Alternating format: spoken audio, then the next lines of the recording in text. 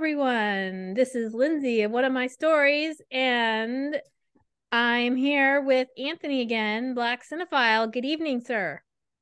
Good evening. So this is it. We're getting to the end here. The penultimate episode of 1899, which is titled "The Storm." Yeah. So yeah, how are you feeling as we're nearing the end of this project? It feels very bittersweet because I try to block out my head that as of now, the show hasn't found a new home yet. And that when Mhm. we watch the final episode, I know there's gonna be some big cliffhanger. And I'm gonna be a little sad because I'm like, I may not never know how this story continues. But it's a nice bittersweet moment that we're nearing the end here. Mhm. Yeah, I actually, towards the end of this, when we get to the ending, I do kind of have a theory I want to throw out about how maybe what would have happened. I know we have one more episode, so we could theoretically hold our all of our theories till the end. But I just Yeah. had a thought about, so maybe we could have fun speculating on some theories at the end. But This what are was your, a sorry, go ahead. Go. No, you go, because you might be asking the question I'm about to answer. Okay. I was going to ask just your overall thoughts of this episode before we dive into the details. Is that what you were thinking Yep, I was going to ask? Okay. that's exactly what I was about to get into. Yeah, this was a pretty sad episode. This was a pretty hard hitting one, especially like towards the second half hmm for sure. Um, Terrific cinematography, terrific moments of cinematography. We had some great I don't want to say score drops, but some great drops in the music score in some scenes. But yeah, this was a pretty sad one. It was. Now, I'm not sure if it was the most sad. I don't know. Like, if it would be between this one and The Calling, I guess, where all the people, just march to their death, basically. I think because I was more emotionally attached to some of the people that lost their lives in this one than, a bunch of people walking off. I know that sounds bad. A bunch of people walking off the ship. You're like, oh wow, that's sad. But people that you really like grew to know over the course of the show dying, that kind of hits you. I would agree with that if it wasn't for Crester. I don't know. Right, His right, right. his death was very sad, and I had grown in a very short time. I knew him. I had grown attached to him, and also that I feel like his death really caused his family to spiral in a big way. So it's Hmm. almost like this lingering sadness that has lasted even past that episode for that family. But yeah, this was tragedy everywhere. For sure. And I had just I don't know, this weekend I went to see Titanic. Oh, you did the re-release? Yeah, the 25th anniversary was in 3D. I'm not sure why they did it in 3D. It didn't really add anything, but it was pretty That's what I. amazing how many there was a lot of connections that I had thought were there, but seeing Titanic on the screen just confirmed that a lot of the feels, a lot of the scenery and the things that happen, that Hmm. imagery, the showrunners have definitely captured in this show. Yeah. So, are you going to be watching Titanic or skipping on that one? It depends on what my wife wants to do. I mean, we both like that movie. I don't know if that is it. Was it needed in 3D? Oh, you just said it. It didn't really add anything. It I was, well, remember. that was the only option. I didn't need to see it in 3D, but for whatever Right. reason, all the screenings were in 3D. And it wasn't even, this movie was not even originally shot in 3D. They Um. sort of converted it into 3D, but it was still I have, after seeing Avatar, I had very much been wanting to see Titanic. So it was mm, amazing that they sort of made that happen almost like by command. And then there's so many things that connect to this show, but it was it was needed. And I found out a lot of film critics, some of the film critics in NC Film Critics are who are much younger than me. Like I'm in my 40s now, but there are some in their 20s or 30s, people who never saw it on the big screen. At the time it came out, they were not of that age, or maybe they were I too don't young to see the movie. I don't think I did either. I think my parents did, and then they bought it on the two video cassettes when it came Mm-hmm. out, and I would play those babies all the time. I love that movie. Yeah, I don't know. It depends on what my wife wants to do, because I remember I saw Judgment Day when it came back in theaters. Another James Cameron hit, and I liked it, but I felt like I think that came back in 3D too. And I don't know if the 3D was really necessary. Don't quote me on that. I don't know if it came back in 3D, but I think like it was kind of overdoing something that kind of already was a classic. Mm-hmm. Yeah. So it was interesting timing as we're watching Mm-hmm. this episode, which has a lot of the same story beats to it, which we can talk about when we get there. But yeah, I was like, hey, it's Titanic, it's 1899. We're people are drowning, they're in water, they're telling each other to please go on with your life, don't wait for me. Right. Um, so that it was just an interesting you know, conglomeration of events right there. So, shall we get into the details now? I am ready to get into the details. Okay. So, this episode opens with a passionate lovemaking scene between Daniel and Mara. Now, I was very curious when this came on. I didn't think this at the time, but as I was Mm-hmm. preparing the recap, I remembered how you were discussing in the last episode when you realized that they were a couple, and Mm-hmm. how they, all along Daniel seemed friend zoned, Right, right, that right. the chemistry wasn't there, even making you think that would be a possibility. So I was curious what you thought of seeing them together romantically. What did you think about their chemistry in this episode? Did that open your eyes in a different way, or did you still feel like, this is super awkward? I still kind of not awkward. I just still kind of felt like, okay, this is for the plot. Like I don't see the type of chemistry between those two actors as I do with her and the actor that plays Captain Ike. Um, Now, I'm not going to say that's a fault of the actors, but I would just say, like, because I never saw them in this fashion up to this episode until this episode comes along, it did feel not awkward, but well, I guess awkward would be the right word. It felt a little out of place. Like, I liked it for giving us context into their past and stuff. And it was good to see them, have that moment of reconciliation and, that exchange of dialogue of, never forget. But yeah, it still felt a little jarring, I should say. Mm-hmm. Well, I think this relationship is one way you could describe it would be one-sided. We've known that Daniel is very caring about Mara, but this whole time she's treated him very loosely and been very standoffish. And Yeah, that continues. Even we see this memory, I guess it's a memory, maybe that's replayed over and over again. They seem both into each other in that memory, but even throughout this episode, I think there's, on her part, there's a standoffishness that continues, in that she's not sure if she can trust him. So yeah. whereas with her and Ike, they kind of meet on equal footing. Both of them are very, like, kind of holding their cards close to the chest, and Mm.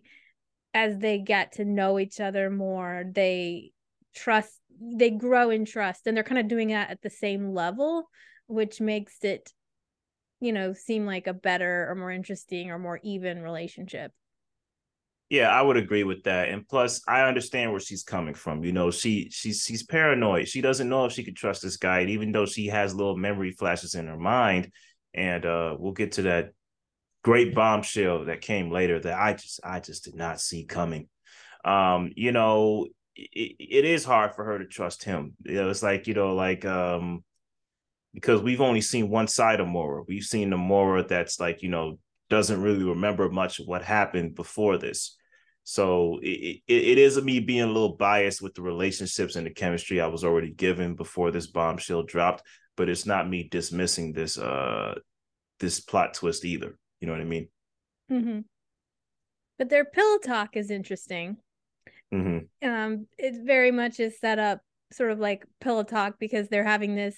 We see them making love and all that, and then they start talking about what is reality, and is reality neurons in the brain? Is it what happens inside the brain, or what happens outside the brain? And there's even that line where he's sort of repeating her words to her, and she says, "Oh, you actually listen to what I say?" And he's like, "Listen, yes, agree, no," which seems very, very coupley kind of language to Mm-hmm. be having. And they're sort of seeing this issue from different sides and sort of playfully arguing about it. That stimuli are caused by a reality or a construct of one, and none of this would exist if not for the mind to experience it. And so they're just sort of having this argument about what is reality, and is it inside the brain or outside the brain? I personally thought a lot of that was kind of like very dense. Like that was very dense pillow talk. I'm like, I'm like, I don't know a couple that speaks like that, like during pillow talk. But of course, I like the themes of what they were saying about reality, and you know, one of the quotes I picked out was him saying, you know, reality is what's happening on the outside, you know, Mm-hmm. rather than the inside. But yeah, a lot of that exchange of dialogue was very dense, but you know, it gives good background to, you know, what's going on with Mora and how Daniel fits into all of this. Well, kind of, I don't know, it feels like uh two scientists version flirting. I mean, maybe, maybe I don't I'm know. not from that. I'm Right, I'm not not from as that world. from that world, right? So, but I do enjoy robust intellectual conversation with an equal. So, Mm, I don't know that I think it was necessarily too heavy. They were just well, in parts of it, tonally, the way that it comes across in the screen, not all of it is super playful. Like, you get mm, the sense, I don't know, you're almost wondering if Daniel has like motives, or if he's trying to implant something. And that's something she's very nervous about in general, is having anybody mm. mess with her thoughts and mess with her mind. And so it almost does make you question his motives and who he is to her, and if he truly is as um I don't know what the word, kind, in, if he's truly as caring as he comes across, or if he is just one another puppeteer that's trying to yank on her strings and Right. seems to know how to do that. Yeah. Yeah, no, I understand. But when they pan out, we see that they're in this giant bedroom, which doesn't look Mm-hmm. super cozy. It looks more like, I think the walls were even, it looked like they were made of cinder block, and it was like a bed in the middle of a huge open space. Um, so I don't know. it What did you think about the bedroom? it looked like one of those rooms where those people who I believe they work for NASA, but the people who have the telescopes who focus on like if there's any movement with the planets, it looked like one of those rooms. I was like, all right, so Yeah. I guess that's where their habitat is. Okay, it like one of those environments. And then when she gets up from the bed, we obviously can see she's wearing a hospital gown, which is weird. It's the we Yeah, saw her in that's a this weird nightgown. we saw her in a vision, in the vision when she's having her dream in the hospital. She's wearing this Mm-hmm. hospital gown, and she keeps wearing this gown throughout, and it's like, okay, if you're just getting up from a passionate lovemaking session and you're having pillow talk and now it's time to get a snack, why are you putting on a hospital gown? Yeah. Yeah, that was an awkward look. That was an awkward location. That probably Right. made the whole sequence awkward. And then once we get outside, well, before that happens, you know, Mm-hmm. we find their quote, their special quote between them is "I love you, never forget," which is said over and Mm-hmm. over again. But when she gets up to, I guess we're assuming she's going down to some lovely kitchen, and then we get these vibration noises and air sirens, the same kind of air Mm-hmm. sirens that were on the ship.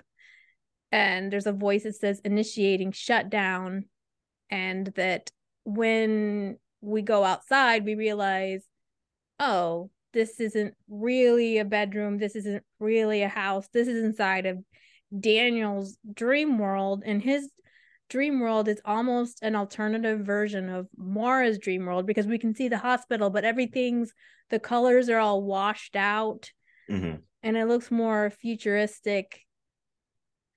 And the hospital gown is on the ground. So Mm-hmm. uh, all sorts of things are going on in this vision or this opening scene.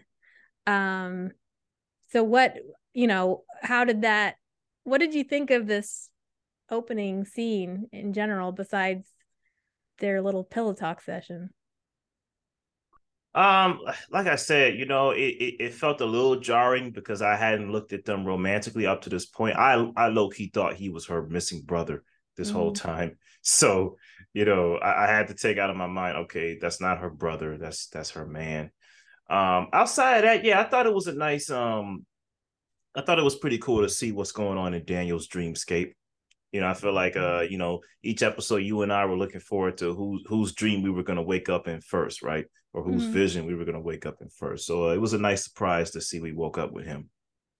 Yeah, I was just surprised that his each of the dream worlds has been very different though. Mm-hmm. Like different countries, different scenes, but the fact that Daniel's dream world is like a bedroom almost inside of Mara's dream, it Yeah. makes me wonder about Daniel's identity and if he's um yeah, if he's, well, we can talk about that a little bit later, but just Mm-hmm.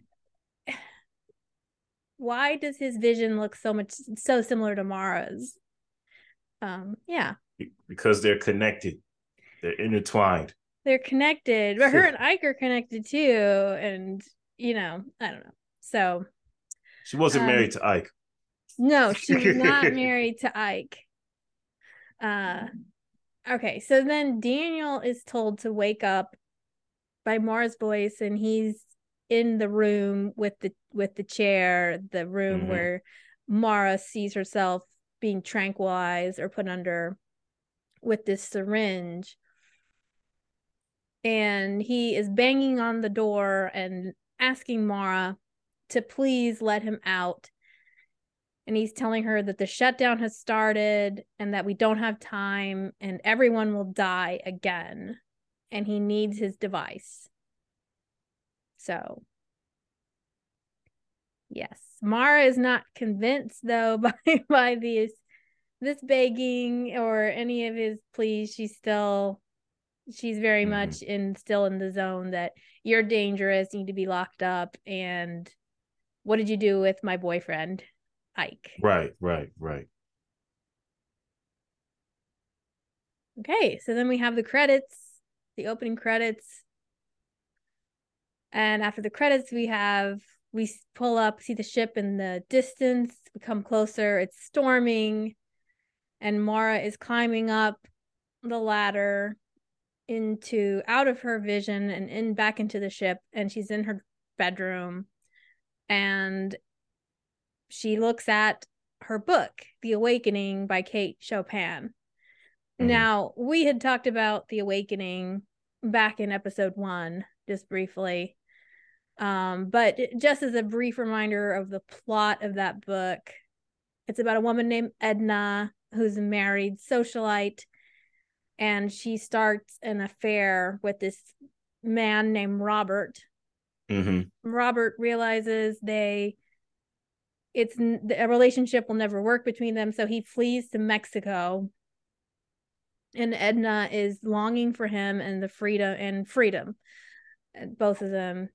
She begins to isolate herself from society and withdraws from her duties. Her husband fears for her mental faculties. This is the part I didn't mention before, but her husband worries that she's going insane. But the doctor, or whoever, the family doctor, says, don't worry, just ignore it. She'll be fine. And she begins a different affair with another gentleman. And she ends up deciding ultimately to drown herself in the Gulf of Mexico. Oh, that's the end? Yeah, that's how the story ends. Oh, wow. I do remember us talking about the book. I didn't know it ended that grim. Yeah. And the book is called The Awakening. So there's the theme out throughout the show, wake up. And for this character in this book, which is obviously supposed to represent Mara in some way or represent something she's thinking about, for this woman, waking up is drowning. That's how she wakes up. Yeah. Pretty interesting. Yeah, no, I think it's a great contrast to Mora's story and what she's going through. I think it's a nice hat tip to a story like that in this show. Yeah, I was thinking about if Daniel's her husband and the husband in this book is worried about his wife, he knows about all these affairs and just thinks, she's going crazy. And it also makes me think about her father and how her father built a hospital for her mother who was losing her memories. So yeah, there's several connections we could make from this book. It definitely does not persuade me to necessarily that I need to read this book. I guess I could read it sometime when I'm in a mood for something really tragic, but yeah, it's definitely a totem of some kind in this book, because several times, like, Sebastian comes out, looks at the book, Mara comes out again, looks at the book. So yeah, I mean, who knows? Maybe the awakening would have come up again in the episode, in the show, if we had more seasons. For sure. So we then go to the bridge and we have a scene of chaos. We have Tobey, Ivan, Ankur, Ramiro, Virginia, and Ramiro. Yeah, they're all sort of arguing in their own language about what they should do next. And the steering wheel is just kind of spinning around. Yeah. I had an opening to a joke I wrote down. I wouldn't know what the punchline is, but I was like, what do you get when you have a religious fanatic, a pregnant woman, and a frost priest all in one room? I don't know what the punchline would be, but I guess it will be whatever happens in this episode. Because I'm like, this is a great beginning to a joke. Well, what gets me about this scene is that they're all sort of saying the same thing, but since they can't understand each other, they're all saying, let's go get the captain, or let's go find someone to help us. But right. Yeah, there's chaos. And then there's Virginia, who just keeps saying, we need to find the captain, so she agrees with that, but we also need to find Miss Franklin. And which is strange, because Mara is a doctor of the brain. So for some reason Virginia seemed to think Mara can help her with her right with her weird with her black crystal disease, or whatever you want to call it. right. Whatever that thing is. Yeah. I was gonna say, it's funny how at some point Tove is like saying, "Let's just stop talking and do something." Mm-hmm. Let's stop talking and just do. And then that's when everybody just kind of splits up. And I just thought that was funny. Yeah, the scene is pretty funny in general, even though it's like, oh, it's kind of scary too. There's this storm and everything's rolling around. Ivan, of course, says this is God's Mm-hmm. revenge. And Yeah. yeah. Oh, and what was it? Ramiro, is it Ramiro who says the brute will know what to do? Right. They're Right. talking Right. about Franz, and they're just like they don't know his Right. name, so Yeah. they just say that brute will know what to do. And everybody goes except for Virginia. And she seems to be rooting around in the drawer looking for Yeah. something. Don't worry about me. I'm fine, dear. I'm completely fine. Is what she tells uh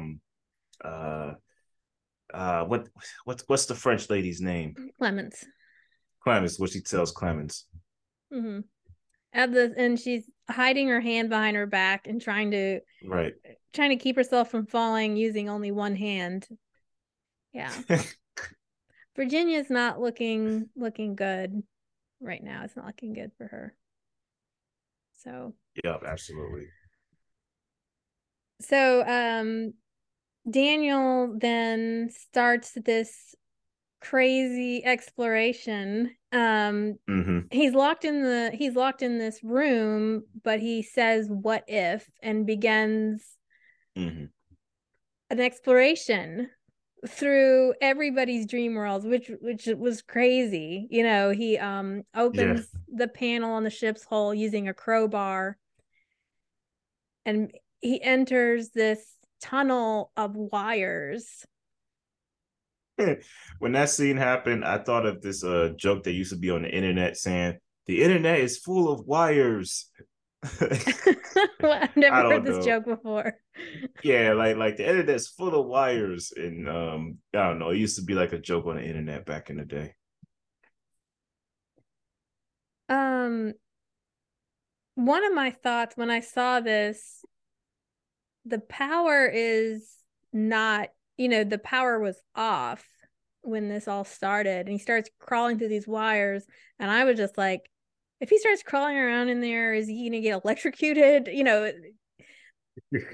he going to Right. get hurt or something? But that didn't come to pass. But he enters this tunnel of wires. Sebastian is on a hunt for the boy, and um, he and Mara run into each other, and both of them are trying to keep their secrets while finding out what the other person knows.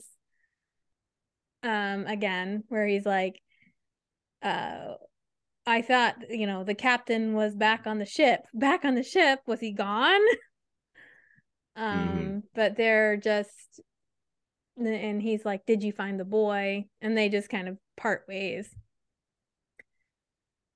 But here's where Mara finds Virginia in the bridge, and yeah, this was, I don't know, this was kind of sad. She was hoping Mara could tell her what it is. And she says, I think I'm gonna die. Mara says, you're not. Just think of it as a bad dream. I mean, what do you mean? Think of it as a bad dream, Mara. You know, this there's several instances in this episode where this kind of language happens, Mm-hmm. and Mara supposedly doesn't remember anything, but yet these things come out of her mouth. um but she ends up just leaving Virginia there by herself again, and Virginia's like, please don't leave me. Mm-hmm. And it was kind of sad. Did you feel for Virginia? Yeah, I felt like such an interesting character that I felt would have been more compelling towards the end where we are now. I was kind of a little disappointed. I think I wanted the show to do more with Virginia. Mm-hmm. Yeah, I mean, we have one more episode, but um, we of course want to know what's inside her letter. Later on she finds Right, her right, what's yeah, lost will be found, but we don't see what's in the letter. yeah. And we don't as part of his exploration, Daniel ends up going into these different portals, which uh I'm thinking they correspond with people that we haven't seen. Like he comes to one and it's we hear church bells and there's a rosary on the ground and a well, and I figured that was Ramiro and Angel's world. Did you get that sense as well? Um, no, not exactly. I mean, well, church bells. Uh, I don't know. I guess I didn't really like pay much attention to that world when we got there. I was like, Mm-hmm. I think the one world that kind of gripped me was the world that Mora ended up in. That was Ike's than the other worlds. Right. Um, so yeah, Moore ends up going into Ike's dream, but I was thinking about Daniel as he's traveling through these different Right, right. places Yeah, no. Yeah, I on his know. way. And at first I was like, well, where is he? Because he comes out, Hmm. they you don't get to see much, but he comes out in this world, and I was thinking how Ramiro has stolen the clothes of a priest, right? So he's Hmm. wearing a priest's Yeah. clothes. So it kind of, perhaps in this world, this is where Ramiro killed the priest, because the rosary's on the ground Hmm. and there's a well somehow and there's a church. So they're near a church. Then later, Daniel uses that well to go into another vision, another place, and then he goes in, comes out and it's snowy, and Hmm. there's blood, like blood on the ground leading to this hut, and on the ground there we see the picture that Oleg has been carrying around. Hmm. So I figured that was Poland, Hmm. right? um but I guess what I'm saying is none of these memories we have explored, which those were just stop offs. We didn't see much, but I'm kind of like, oh, I want to know what happened there now. I want to know what Yeah, I happened know what you're there. saying. Yeah, But yeah. Like, yeah, but we don't, as far as I know, we haven't entered any scenes that are about Virginia. So yeah, mm, will we get to see what happened, what Virginia's up against? Because her character is still very much a mystery. for sure. Um, So Sebastian, he gets to this sick bay in the ship, and he's using this handheld device to try to figure out where the boy is, but he's not able to do that at first. I thought that was a pretty cool device. Yeah, it looked Like, like what? It looked like a Game Boy. it looked like a Game Boy, but it also the reason I say it's cool is because up until this point we just been dealing with this one thing with this Connect Four thing that Mhm. transports people to other dimensions and stuff. I'm like, I don't know how to decipher something like this. This whole time we've been seeing things put in code with upside triangles, downside triangles. Now I got something I was like, oh, that actually looks pretty cool. Mhm.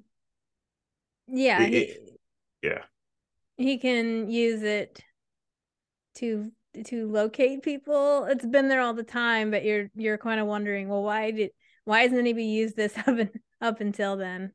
Um, it's the one thing in here that looks like advanced technology uh mm-hmm, within that world. It kind of reminded me of that machine that in the Dark Knight Batman would use, going through using each person's cell phone to try to figure out where the Joker was. It kind of reminded me of that technology, if you remember that film. yeah, but you're right, because some of the technology has been more steampunky so far, with Mm-hmm. the little, you call it Connect Four device. That's kind of funny. But the red button and the triangles and the buttons and stuff.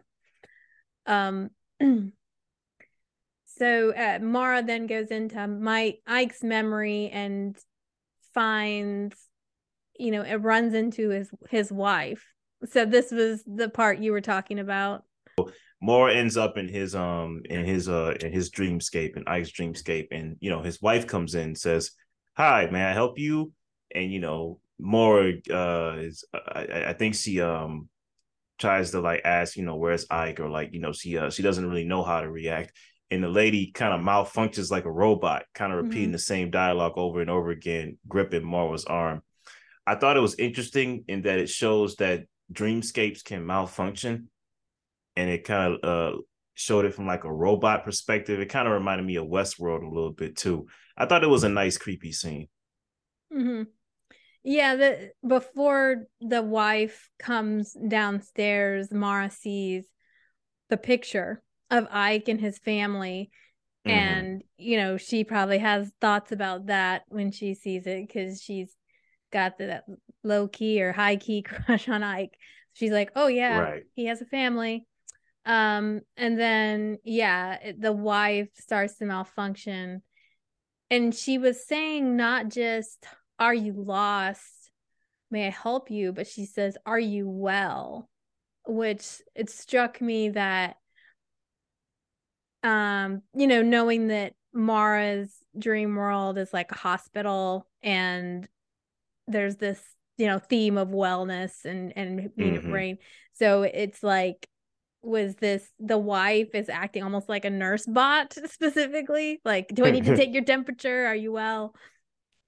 Um, but yeah, so Mara gets this feeling that she's in the wrong place, I guess, is the overall feeling. But yeah, Right. it was super creepy, and you wondered what the lady was going to do to Mara there for a little bit.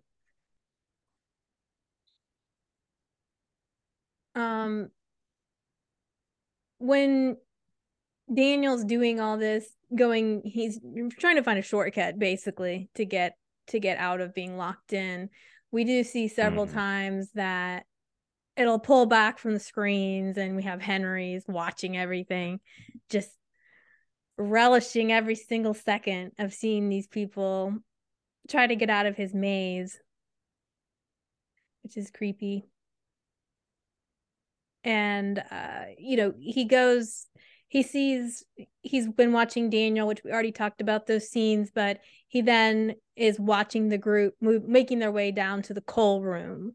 I love the shot composition of that too, because when we see Virginia on one screen, and we transition to another screen of the passengers going towards the coal room. It's like we're zooming into the grainy screen, and then the shot composition tunes into where it morphs into where they are. Like, the cinematography changes. I like the transition of it. And it's all sort of meta, because he's watching it and we're watching it at the same time. Yeah, that too. But this is one of the Titanic-y scenes here, where the people come to this hallway, and Ramiro starts handing out the life jackets, and Anker is like, this is useless, because in this water we will not drown, we will freeze. Yeah. And Tove says we need to continue, and everybody keeps going except for Ivan, who decides this is where she's going to lay down her anchor, right here in this hallway. Pun intended. What did you say? I said pun intended. Yeah, well. lay down anchor, yeah. Oh gosh. Yeah, and yeah, she's like, he's not a priest, and she's clearly a whore, referring to Clemens, which I guess because she was wearing pants, all of a sudden she's a whore. Right. That's just Ibn logic. Yeah. This is God's choice. Tove tries to talk sense into her mother and says she thinks her mother is saying, I'll wait here and God will save me. But Ivan's actually like, God's ready to drown us, and who am I to stop it from happening? Mm-hmm. And Tove says, God will not protect us. We have not been chosen to follow him. And this, referring to her belly, is not God's miracle child. You're crazy.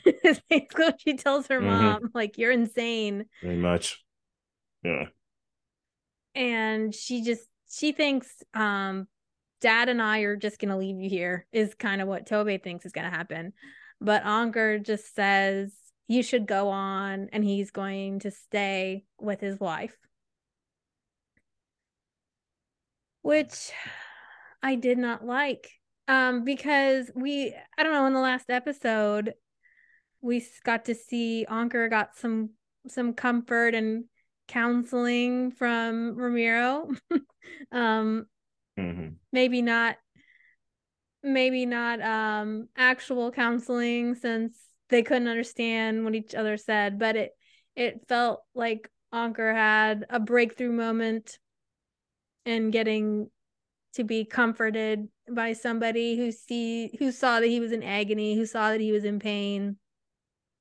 And it felt like a moment of hope for Ankur.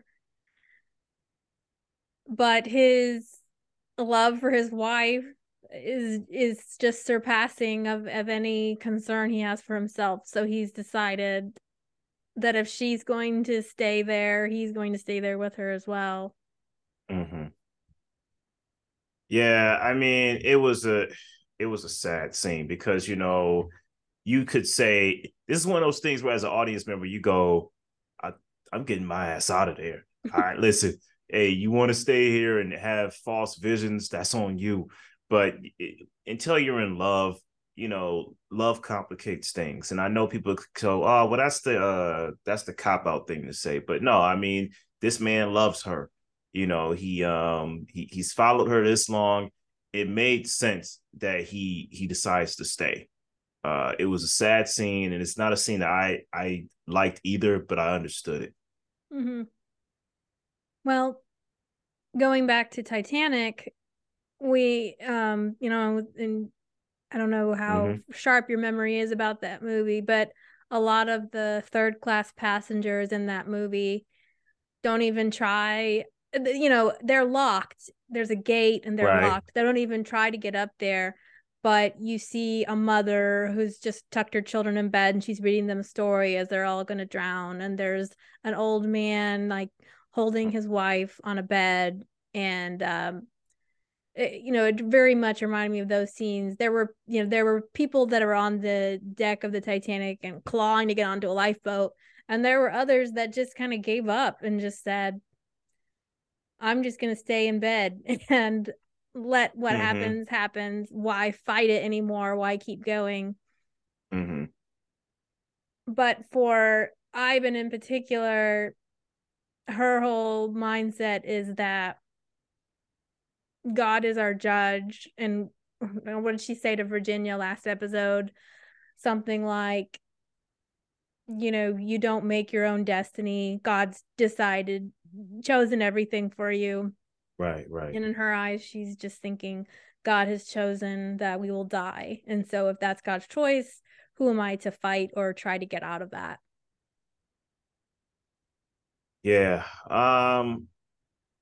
Yeah, it's a scene that, like I said, I didn't like it, but I understood it. It made sense for the characters to make the decisions that they made, Mm-hmm. and you just gotta be like, man, poor Tove. You know what I mean? Stuck with, a father that knows that his wife is, off the rails, but he can't leave her. Yeah. Wait, I know you were gonna say that. I'm sorry, what you said wasn't funny, but I was thinking you were saying poor Tove, all she's got left is Franz. Well, that too. All she got left is a brood. Mm-hmm. Mm-hmm. Um, okay, so the rest of the group has made it to their destination. Clemens, Tove, and Ramiro get to the cool room. Clemens goes to hug Lucian. Jerome is Mm-hmm. looking on. Right.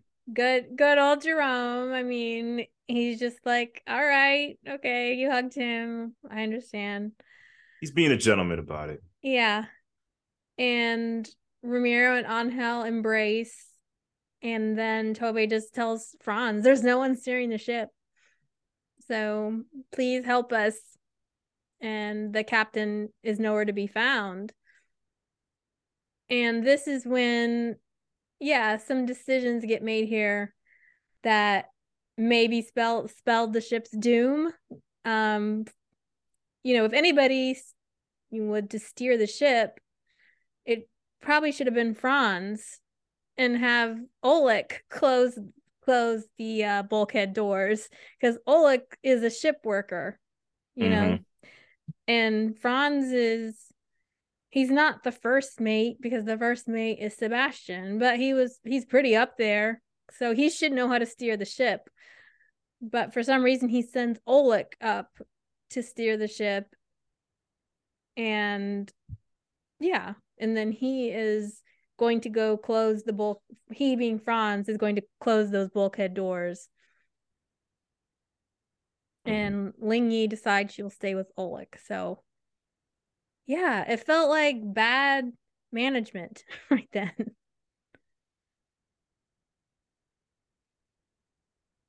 I wasn't bad with that. I mean, I didn't really feel that much about the assignment. I was like, all right, it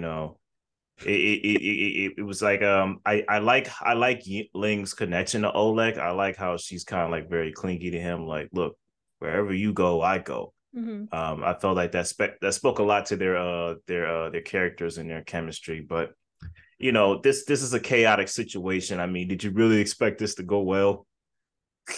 I don't know if I expected it to go well, but I guess I thought that Franz would be the one going up to steer the ship. I mean, if the plot dictates that that is not going to happen and it's going to be a disaster, then yes, Well, I mean, let's assign Ling to go up and steer the ship. But it doesn't make sense to, I guess Franz is it thinking he's the only one strong enough to close the doors. I don't know. It just was curious to me that he sent Oleg up there to do a job that he had probably been trained to do. that's how I looked at it. Because if we had it reversed and Franz went up there and Oleg went to close the doors, it wouldn't have ended well. I mean, obviously Franz is the bigger dude, and stereotypically he's the brute. Mm-hmm. So he's like, no, me go do strong things. me no go steer the ship. Like I'm being Yeah. funny, but yeah. So Mora then decides, everybody has a memory world. I wonder what's in Daniel's memory world. Mm-hmm. So she decides to go check out his room, finds her picture on the floor on top of the panel, and goes down into their bedroom.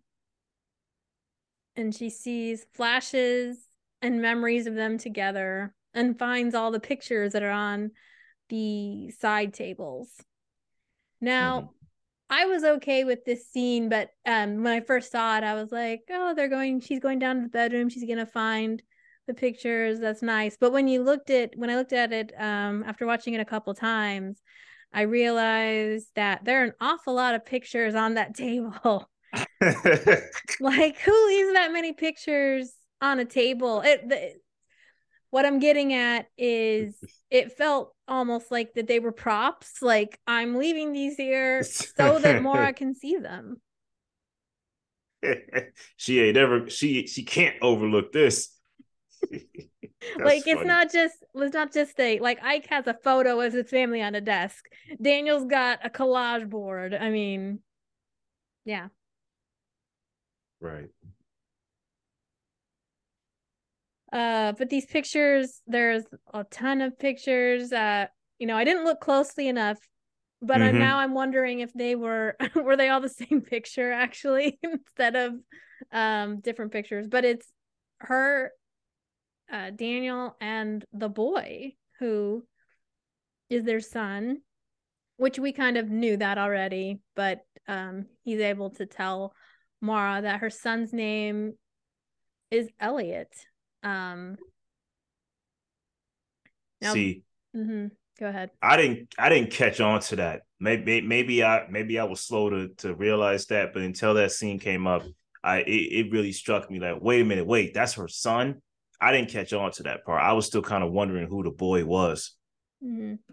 But up to that point. in the last episode, didn't we find out that Daniel was Elliot's father? We found out Daniel was her husband. I don't remember him Right. mentioning that he was the kid's father. They had Okay. some dialogue together, him and the boy. I don't know if that was last episode or the episode before, but they didn't have like Papa, like son type of like call outs like they did in this one. Okay, you're right. I don't maybe you didn't call him dad until this episode, but you did see that because that's when Daniel was telling the boy, you need to stay here for a while so I can Well, yeah, take yeah, care of this. So you could tell that there was he was taking responsibility for the boy. You knew that, but maybe you didn't know it was his father. yeah. I just didn't catch on to it at that point. Mm-hmm. So when I saw this, I was like, "What? The kid? He's her kid?" You know, yeah, that was a jaw dropping moment to me. Mm-hmm. Now, before while she's doing this, I accidentally skipped this part. Um, Daniel, before he goes to talk to Mara, he actually goes to find the boy. Mm-hmm. The boy has a bedroom underneath the grave in Mara's world. So when the boy was told to hide, Mara and Ike were at the hospital looking for him, and we were all kind of wondering, where is the boy? Is he Right, right, okay? right. And he's hiding in this bedroom, which is underneath the grave with the cross. Yeah, that's a great shrewd place to hide. That was a good place to hide. Mm-hmm. What did you think of his bedroom? Um, I didn't think too much of it. I felt like you know, wasn't there like a drawing in there? Or wasn't there like some kind of drawing on the wall or something like that? I didn't look what was on the wall, but the toys, he had blocks, colorful Right, right. blocks, and a colorful rug and some figurines. I don't Yeah, I know. didn't um they looked more like collectibles than actual toys, which I thought was a little off-putting. But I figure like, kid stuck in a room by himself waiting for his parents to save the world. What am I going to do? Occupy myself with some toys.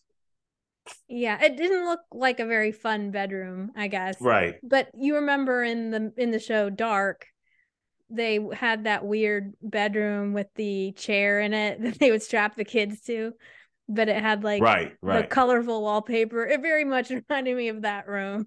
Like not the kind of room you'd That actually room want to hang out in. that room looked more fun than that bedroom. That Yeah. bedroom looked actually dark. But yeah, it was weird, and you could see the boy was just sitting there on the bed. He's not playing with any of these toys. So, Right. and this is where he calls him Elliot calls him dad. It's gonna take me a little Mm. minute to adjust to calling him Elliot. Um, but he says, "Where have you been?" And they hug, and it gets really emotional. And I couldn't help thinking about in the earlier episodes when we would see the boy and Elliot, sorry, and Daniel together, Mm-hmm.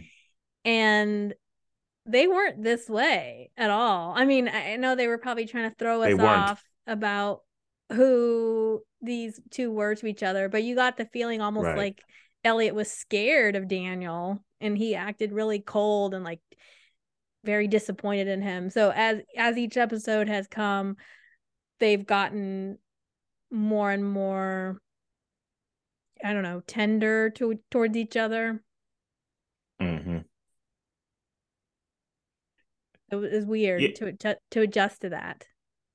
Yeah, I mean, you could say it's just for the show to like you said, for the show to purposely put you off course. But again, another jarring moment where, I was like, Daniel and Mara uh they don't act like husband and wife.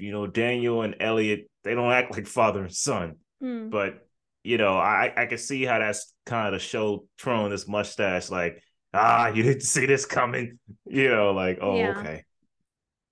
Or perhaps it just represents how, I don't know, dysfunctional a family can be when they're this smart. I don't know. When And you're trying to save the world. Yeah. and Elliot has a very strange grandfather as well. So, um, yeah, he was almost treating him before Elliot was being treated more like an employee than a son. Hmm. Um, okay, so Daniel or the boy, one of them mentions it's happening again. And have you found the code or mom? She still doesn't remember. We will get her out so she can end this loop once and for all. And you have to find the code. She has to remember where it is. And the boy is crying. So he's getting emotional at this point and feeling a sense of starting to feel a sense of hopelessness and realize it's not going to work out the way that he wanted. But Daniel is trying to make Hmm. him feel better about that.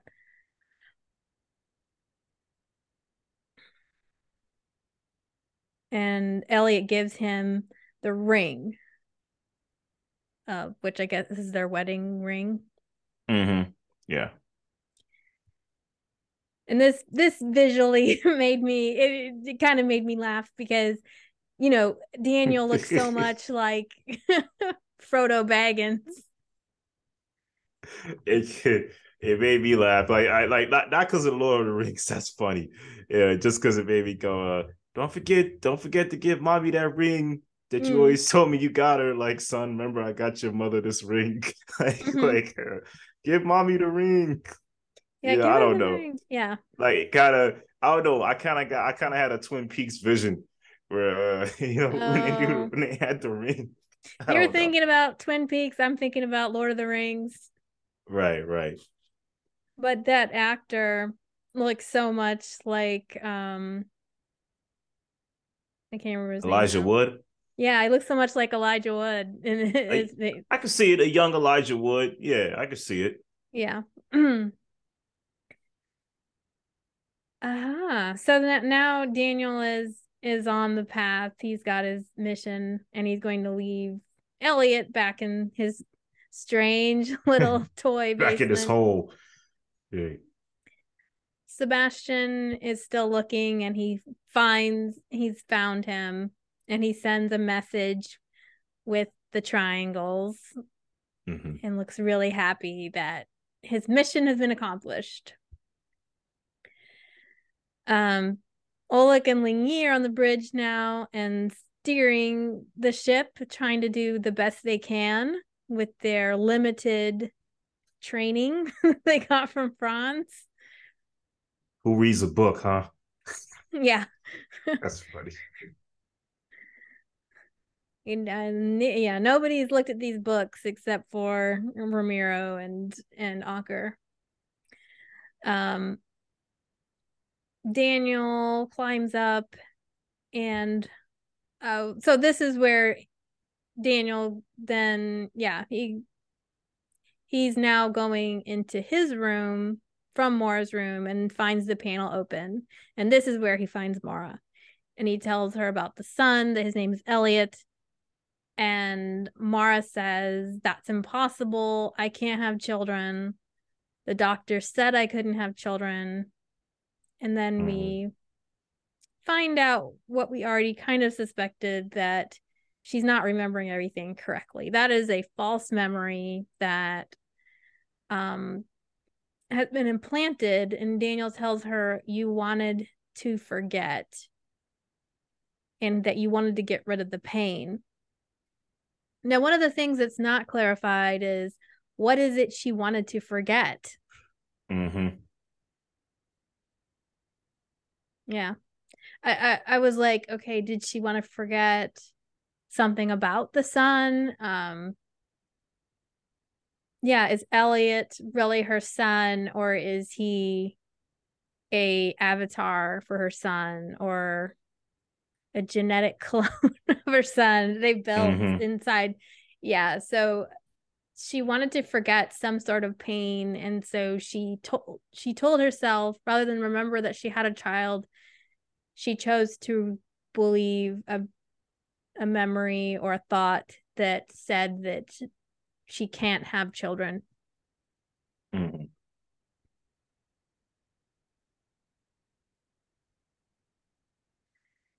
Yeah. And then there's this talk of Plato's cave, the Plato's cave allegory. I'm sure you've probably heard that talked about in the past. I have, and when it came up, I thought it was so interesting, especially when speaking to Mora, like listen, you're on the ship looking at shadows and everything while the real game is happening behind you, and the ship is just a distraction. Plato's cave theory, it's interesting because a hip hop album I really like called The Allegory by Royce the 5'9". He's a Detroit rapper. Um, that album, which is full of allegories, references the Plato cave theory heavy throughout its album. So when it first came up, that definitely made my eyebrows raise. Like, oh, I know that theory. Mm-hmm. When did you first remember learning about Plato's cave? Was it in high school or college somewhere? That album. The album. Okay. Yeah, the album introduced me to it, and then I did more digging on it. Okay. Yeah, I heard about it in a song too, a musical, but it's interesting that um I heard about it in a Christian context, and people would be like, "Oh, when you're in the darkness of the cave, the darkness being sin, Mm-hmm. you're that the light outside, the light being Jesus, is too bright for you to see, and so you have to like take these painful steps to get there." And then later I would hear about Plato's cave in just simulation theory in general, and the Hmm. Matrix, and what is reality. You're looking at what you think is reality, but the real reality is this other thing, and who's causing the shadows on the wall that you're looking at. So Daniel's trying to talk to her about this theory without being able to explain what he's really saying. So he's trying to, yeah, tell her about something, because he's withholding some information from her. Um, he says, if you would look over your shoulder, you would see who is causing those shadows. And you forgot what's real, and you have to remember to wake up.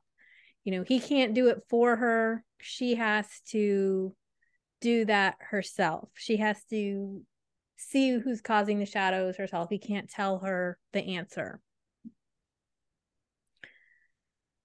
Um, yeah. But he's trying to tell her this isn't real, and that he ends up saying it's a simulation. He just tells her flat out. Um, Mm-hmm. which I think you had already mentioned that as a possibility several times as we recap that this is Yeah, I a mean, simulation. I more so referred to it as an experiment, but we were close. Mm-hmm. I think you mentioned something like that too. Like I mean, we were kind of close. Yeah, I was thinking more a video game, but I guess in a way a Yeah, simulation is just a video game, right? That I mean, um, an you're experiment in video game format is a is a simulation. So we both yeah. had it on the money. But he mentions that there will be, if you don't remember, there will be nothing to wake up for, and your consciousness will be trapped in here forever. Yeah.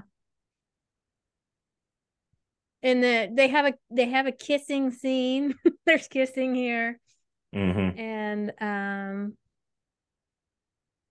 mean, it was okay. I think their chemistry is all right, but there's still the fact that she doesn't trust him, and she feels like she should believe him now. You can tell, like, before she was like, I don't trust you, but now she feels like, oh, I should trust him because it turns out he's my husband, and we share a child together. So it's kicking into her motherly instincts probably at this point. Anything you want to say about any of that before we move on? I know it's kind of a big scene right here where Daniel and her have this conversation.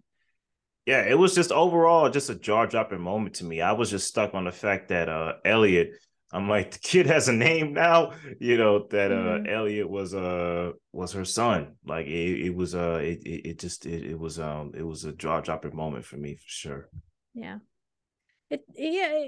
Going back to that with Elliot, and especially the way that you were responding to him throughout this series, the annoyance of him not speaking. And it does make me wonder now, what was the deal with him not speaking? Like, why did he feel compelled to do that? Or who told him you can't speak until this I moment? mean, I mean that compared with another thing I got a question about that hopefully will be answered in the next episode. But I feel like maybe Daniel told him like you can't let your mother know like like that you're you. Like you gotta like mum's the word. Like you gotta be quiet around your mother. She can't have any idea of as to who you really are.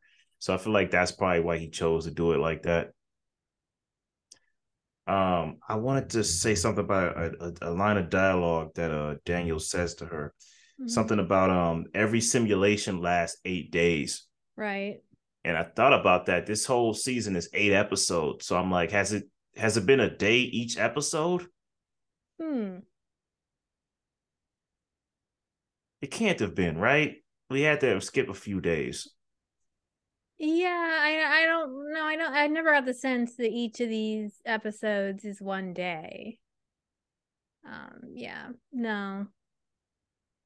I mean, we do when we see Mara for the first time, um, at that point we don't know how many days she's been on the ship. She just wakes up and she's on the ship, so Mm-hmm. there could have been time before that.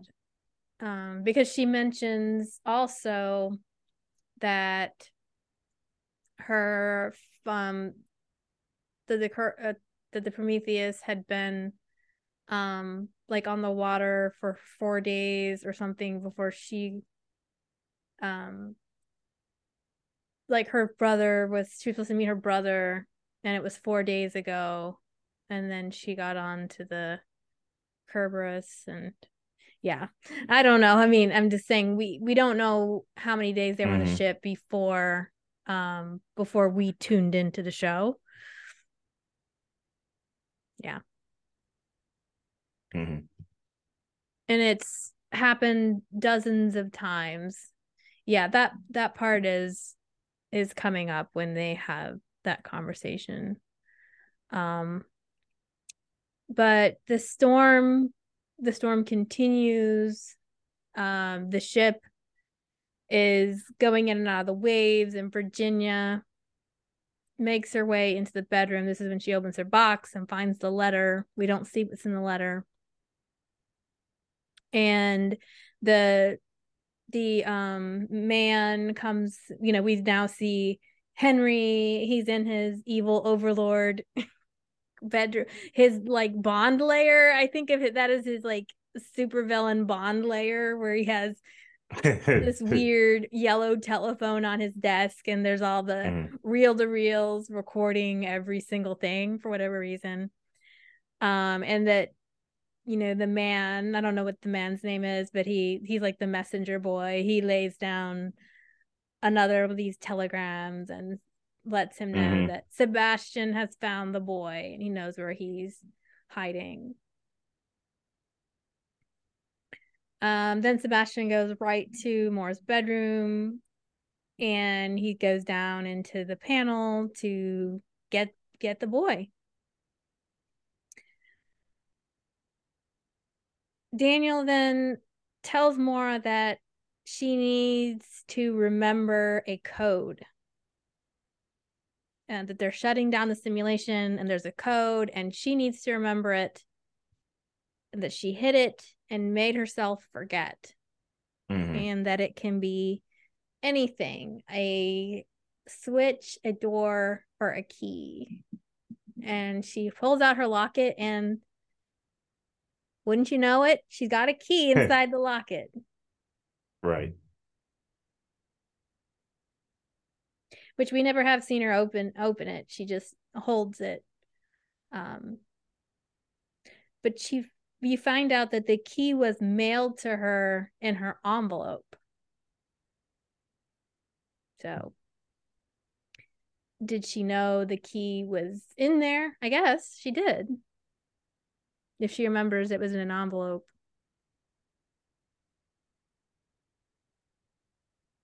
Yeah. And tells her, you'll wake up this time, I promise. Which, don't make promises, Daniel, that you can't keep. Right. All right, so then Lucien starts to have a seizure as he's shoveling coal. And this is another sort of unfortunate moment that makes you kind of scratch your head.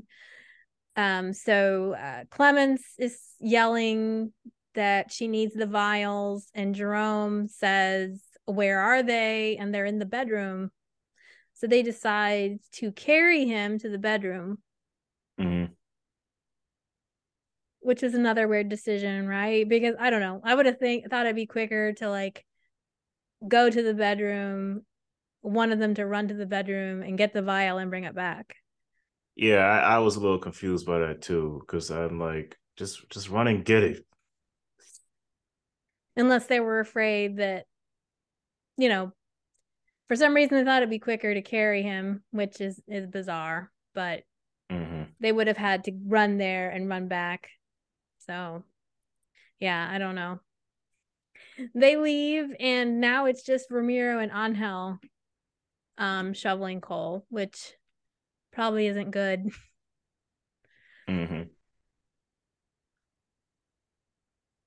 And this is where Daniel and Mora go to the sick bay, and they pull up the same darn machine that Sebastian has been dealing with. And he explains that there are shortcuts and cheats inside the simulation. And he tells her he's going to reprogram everything. He's that good. Once they flesh this out, the simulation will start again, and this room will go into the archive just like the others, but this time it will be different. I'll anchor us to it, so we will go through the same port. And every simulation lasts 8 days, and you are caught in a loop, simulation after simulation.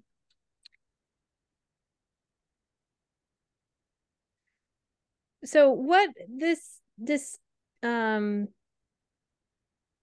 reprogram he tries was, I was trying to understand exactly what he was saying. Was the difference that they would go through the opening with the ship? Yeah, I think that's what he meant. I think that's what he meant by reprogramming, because otherwise they wouldn't be able to go through with the ship. They would die before the ship goes through. I think that's what he was referring to. Yeah.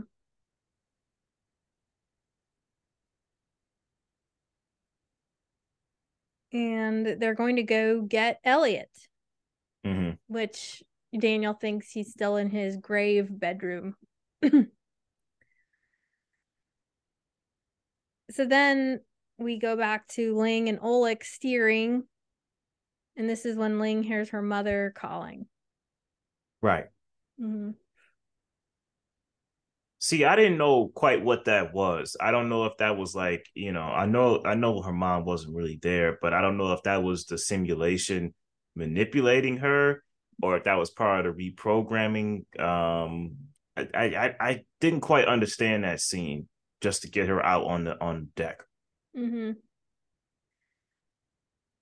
What I'm getting or what I'm thinking is happening is that Henry has set up this situation so that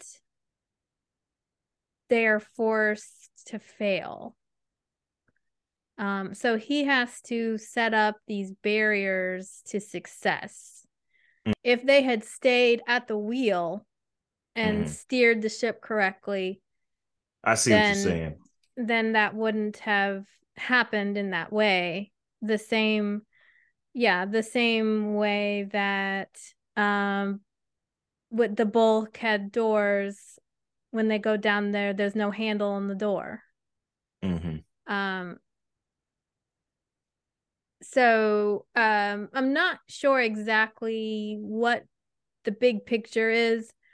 Um, but if this simulation keeps happening over and over again, then the people on the ship are trying to accomplish this goal.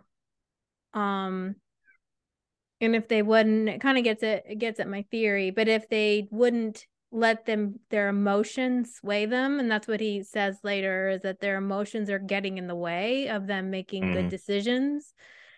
If Anker didn't stay with Ivan, then Anker would have gone on with the group and they would have had either an extra hand to shovel coal or an extra person to help close the door.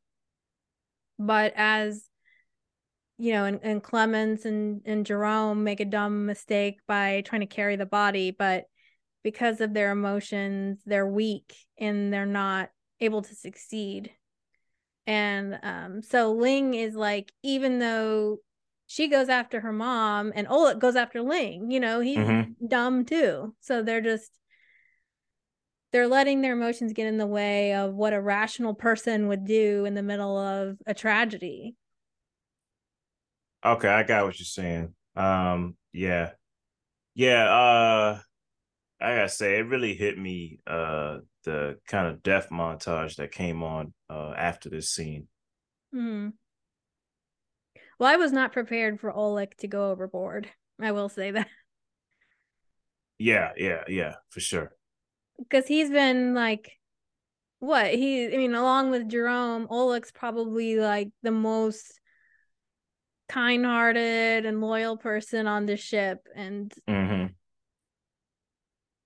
has just been a all-around good guy. So that was he goes overboard. But when you say the montage, are you thinking about what are you thinking about, like Virginia and Clemens and Jerome and all that afterwards? Yeah, I'm definitely talking about that. The Mm-hmm. thing with Oleg is, saving Ling, and then getting swept by the wave afterwards is very tragic. But yeah, I was talking about everything that happens after that. Mm-hmm. I feel like the one that kind of hit me the most was Angel and Mm-hmm. Ramiro holding on to him. Franz, I mean, Franz and Tove was pretty hard hitting, and Ivan and Anchor, I kind of expected that to happen. But Lucien, um, I don't want to sound I don't want to sound cruel. Lucien kind of already gave himself a death sentence so many times that it was kind of like, all right, we're finally here now. Rest in peace. Mm-hmm. He wasn't a good nor a bad man, but he was a man. you know, but yeah, Ramiro, I mean, Angel kind of hit me the hardest. Like that whole scene was pretty sad. It was sad, but yet for those two, I was thinking, he mentions that I never knew why you fell in love with me because you're such a tender and kind man. And you're Right. right, you are better off without me. And I think we were all thinking, yes, you're right, Angel. You've been an absolute twat. Um, Right, I don't right. know. That's what I was thinking. That might make me cold hearted, but I was like, yes, Ramiro is way too good for you. I'm glad you recognize that on your deathbed. Yeah, yeah. And then there's a comment that Henry makes where he goes, they always make the same choices. Every simulation, they always hit the same downfall and make the same choices. And that's interesting to me because it shows that there's humanity there. Like they make the same choices, but they make the same choices because they're human. You can't really run a simulation where you make them inhuman. That's kind of how I took that. Mm-hmm. Yeah. And I mean, it was interesting how much I did feel for Franz because Mm-hmm. he sort of did the sacrificial thing, right? He said, "You go Right, on and I'm going to shut the doors." And you see him floating and it's kind of like, you done good, Franz. You done good, right, pig. right. He um made up for the mutiny, right? yeah. And yeah, he says uh every time they make the same mistakes and every time they die because they can't get rid of their emotions, but that's what makes them weak. It's human nature's ultimate flaw. One shouldn't base a choice on love, anger, or hate. They're Mm-hmm. just silly feelings that cloud the mind. So obviously, Henry doesn't want to make any decisions based on emotion at all, ever. Right. And that's why he's just examines everybody like a science, like they're specimens. But he's sort of eating it all up, which is really Mm-hmm. gross. And that's Elliot's grandfather, and he's teaching him or trying to teach him that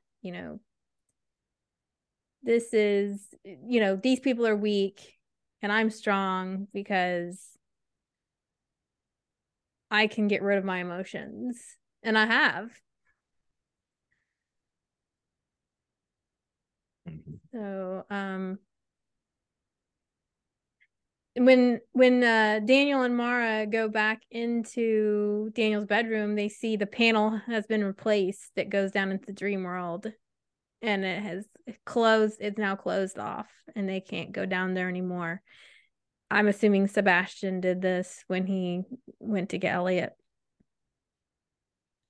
And Henry gets on the PA system and says, "You've come far this time. Using the Prometheus to gain access was a smart move," which refers to Daniel, how he entered the ship in the first place. So I guess that's a new thing he did, something he hadn't done before.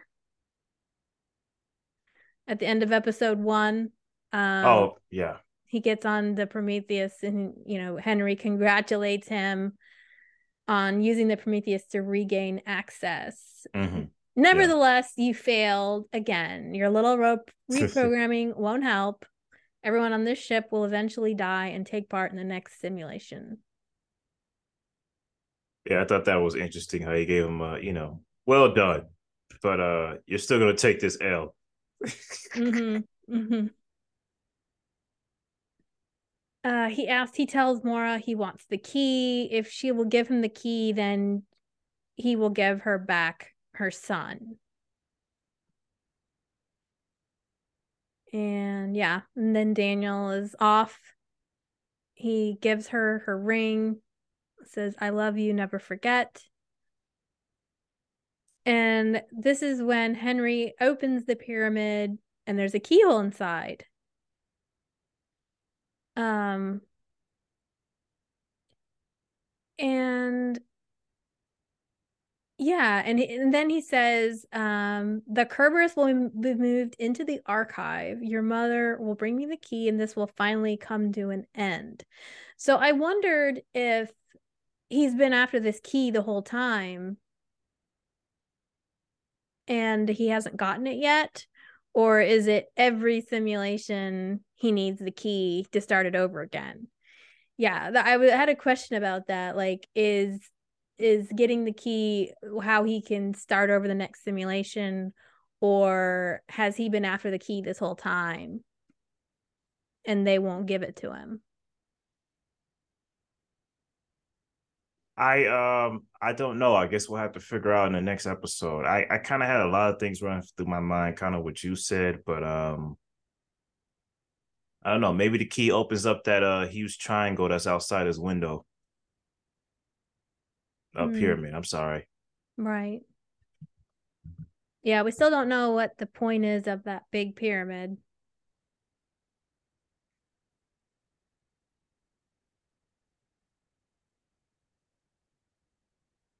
So at this point, we've halved our crew of people, Mm-hmm. and the shutdown comes to an end. The countdown finishes, and the ship goes down into this giant rabbit hole Mm-hmm. and comes up out of another hole, whirlpool hole in the water.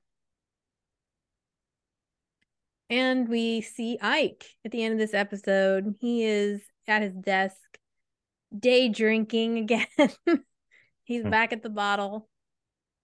And his picture frame is empty, which I thought it was interesting that the picture frame is empty. I was like, okay, maybe it broke. But on the other hand, why is the picture frame now empty? He hears the rumbling and the ship comes out in calm waters. And you have Ike on one ship, which is that one's the Prometheus, and then the Kerberos has Mara, Jerome, Clements, Virginia, Ling, Ramiro, and Tove are what's left of the crew. And Mara and Ike are just staring at each other longingly. Right. Uh so what did you think of this ending? What were your thoughts as the episode closed? Um, my thoughts as the episode closed, before the ship goes through the opening, there was a beautiful shot, there was a beautiful cinematography shot where you have Ling on the deck looking up at the white light as Mm-hmm. the ship travels through it. I just thought that was a beautiful moment. And as it's going through the waves, and the waves kind of like circling around the light, and it moves through into the kind of like the dead land of the other failed experiment ships. The final shot of like Ike and Mora looking at each other, I felt like that was a nice drop off point. It's a nice drop off point to see where their relationship is heading now that she realizes she has a whole son and husband that she forgot about. Mm-hmm. Yeah, But there's that sort of hidden subtext. mm-hmm. Like they're worlds apart now. Yeah, they're sort of, staring at each other at this over this chasm. And it was, this shot you referred to where Ling is standing there and she goes through the portal, or what do we want to call it, whirlpool. It's beautifully shot, Mm-hmm. but it was kind of like, I don't know, if I was Ling, I would be screaming. She was just like, She was entranced. yeah, entranced, but it would be scary, I think, to be in that situation and not be like, okay, where's the ship going? Yeah. um so looking at who's left of this bunch, we've got, as I said before, we've got Mara, Jerome, Clemens, Virginia, Ling, Ramiro, and Tove. And we have a lot of singles left, except for, Jerome and Clemens, who aren't exactly a couple, but they sort of had chemistry. But it kind of makes you wonder with this group that's left, what is going to be the dynamic from this point on. Because I don't everybody's lost the person they came with, except for right. Mara. She wasn't with anyone. I don't know, but it's gonna be interesting to see. But I got a question. So, up until at this point, we're looking at Daniel as kind of a protagonist, right? He's on mostly the good side of history, where Mara's dad is evil, Daniel's side is like, okay, we need to stop the simulation, we need to reprogram, we need to save my wife who holds the key to all of this. I'm just trying to understand why the little girl had to get killed at the beginning of this whole show. I'm like, what did he do to her? Like, like what, like did he? The show cut away from what happened. Like, did he kill the little girl? You know who I'm talking about, right? Where this whole thing started. Right, Ada. Yeah, like what happened? Because that still needs to be addressed. Well, my assumption about that, I don't know of the reasons. I think her death is what causes the mutiny, so it sort of has to go down. But Daniel used that machine. Remember when he is in the coal room and he's trying to get the sirens to stop Mm-hmm. inside that panel in the coal room, and that man comes, thing number one or thing number two comes and is Mm-hmm. trying to stop him, and he ends up hitting him on the head with a shovel, and Daniel just kind of uses his little device to make Right. that guy, just take that guy out of commission, so he didn't really kill him, quote unquote. He just pushed a button. It's like almost like pushing a switch, and the guy just fell. And if you remember, he kind of just falls back. And, when we find Ada, she is in that position. So my assumption is that Daniel just used his handheld device to put Ada out of commission Mm. because he Well, needed to that's do dark. something. He needed to start the process of getting, that her death is what propels the mutiny to start. Right. Okay. Hmm. Ah, okay. You seem It's skeptical. I mean, it still makes me side eye him a little bit. That's why I'm kind of Well, like, yeah. yeah. I'm not completely sold on Daniel being a good guy. Like, I believe he genuinely cares for Mara and wants, he wants to help her. He was going to take a bullet for her and all that. But Mm-hmm.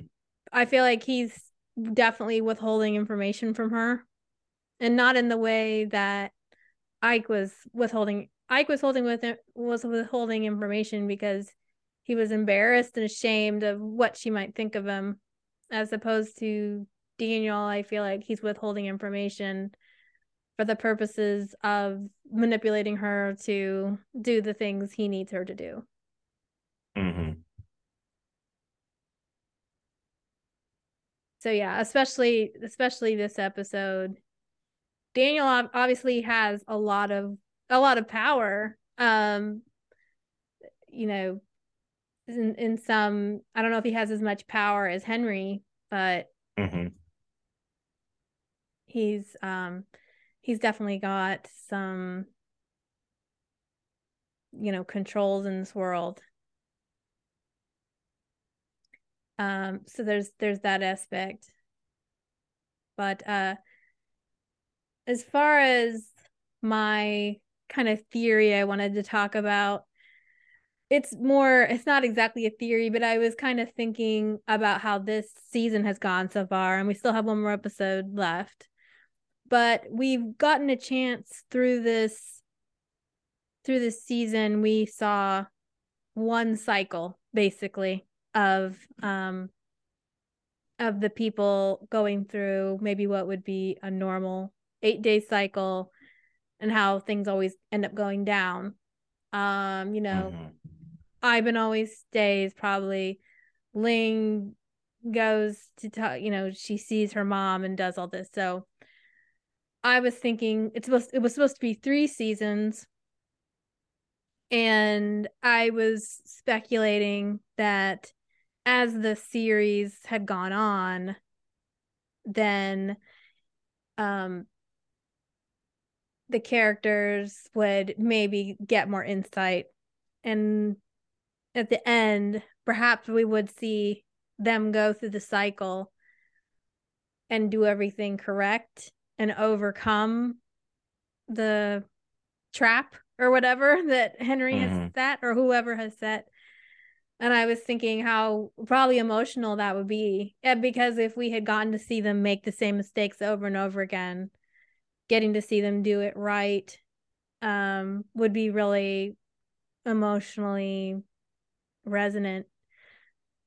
Um, if you're thinking as a comedic example, I was thinking about the movie Groundhog Day. And Yes. yeah, you get to see him making all these mistakes with the woman, but towards the end, you see him having a really great day with her and becoming a great person. And because you've sat there with him through it, it's very emotionally powerful. And I was thinking of, yeah, if they went through the process of the drowning and we got to see each of the people be like, no, like, I'm not going to stay and let you kill yourself. I'm going to go on. I love you, but I'm going to go, and different characters maybe getting a chance to make the wise decision. Not that it should be devoid of emotions like Henry thinks, but Mm-hmm. coming from a place of complete love, but yet knowing they have to do the right thing in that moment, which isn't always the easy thing. Sometimes doing the right thing can be the hardest thing in the world, but if it comes from a place of love. But if they are not living in their weaknesses, it would have been a really beautiful moment to see if we got to see them like survive this drowning together as a group and Right. not end up all dying. Yeah, yeah, yeah. Um, I'm just excited to see what happens in the next one, to be honest. Yeah. I want to see where all this goes. I mean, obviously it was written in mind for more seasons to come, but I at least want to see what kind of conclusion we're gonna come to here. Mm-hmm. Yes, me too. So any final thoughts before we close out? I thought it was a great sad episode. I feel like this is what a penultimate episode should feel like. You know what I mean?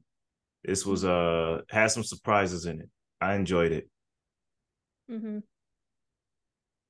Yeah, I agree. It was a lot of stuff happened, a lot of acceleration towards the end, very sad scenes. And I was a little surprised that the storm ended so calmly. They're going through this whirlpool world and Mm-hmm. into upside down world and come out, and everybody just kind of like, I mean, they had to end it at some point, but yeah, it was just kind of strange that everybody's just seems really numb, like emotionally. They're just, Maura's tearing up, but everybody Mm-hmm. else is just standing there like a little dazed, I guess, is what they're feeling. Right, right, right.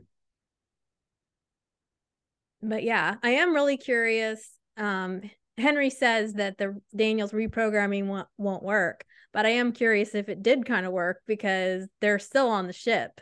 They didn't die. So is that going to upset his plans? You know, I think it will. I think it will. yeah.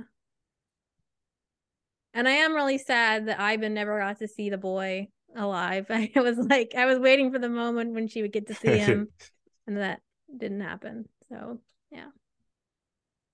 I don't think that would have been a good thing for her to see him alive. That would have led to even more issues that nobody wants to deal with.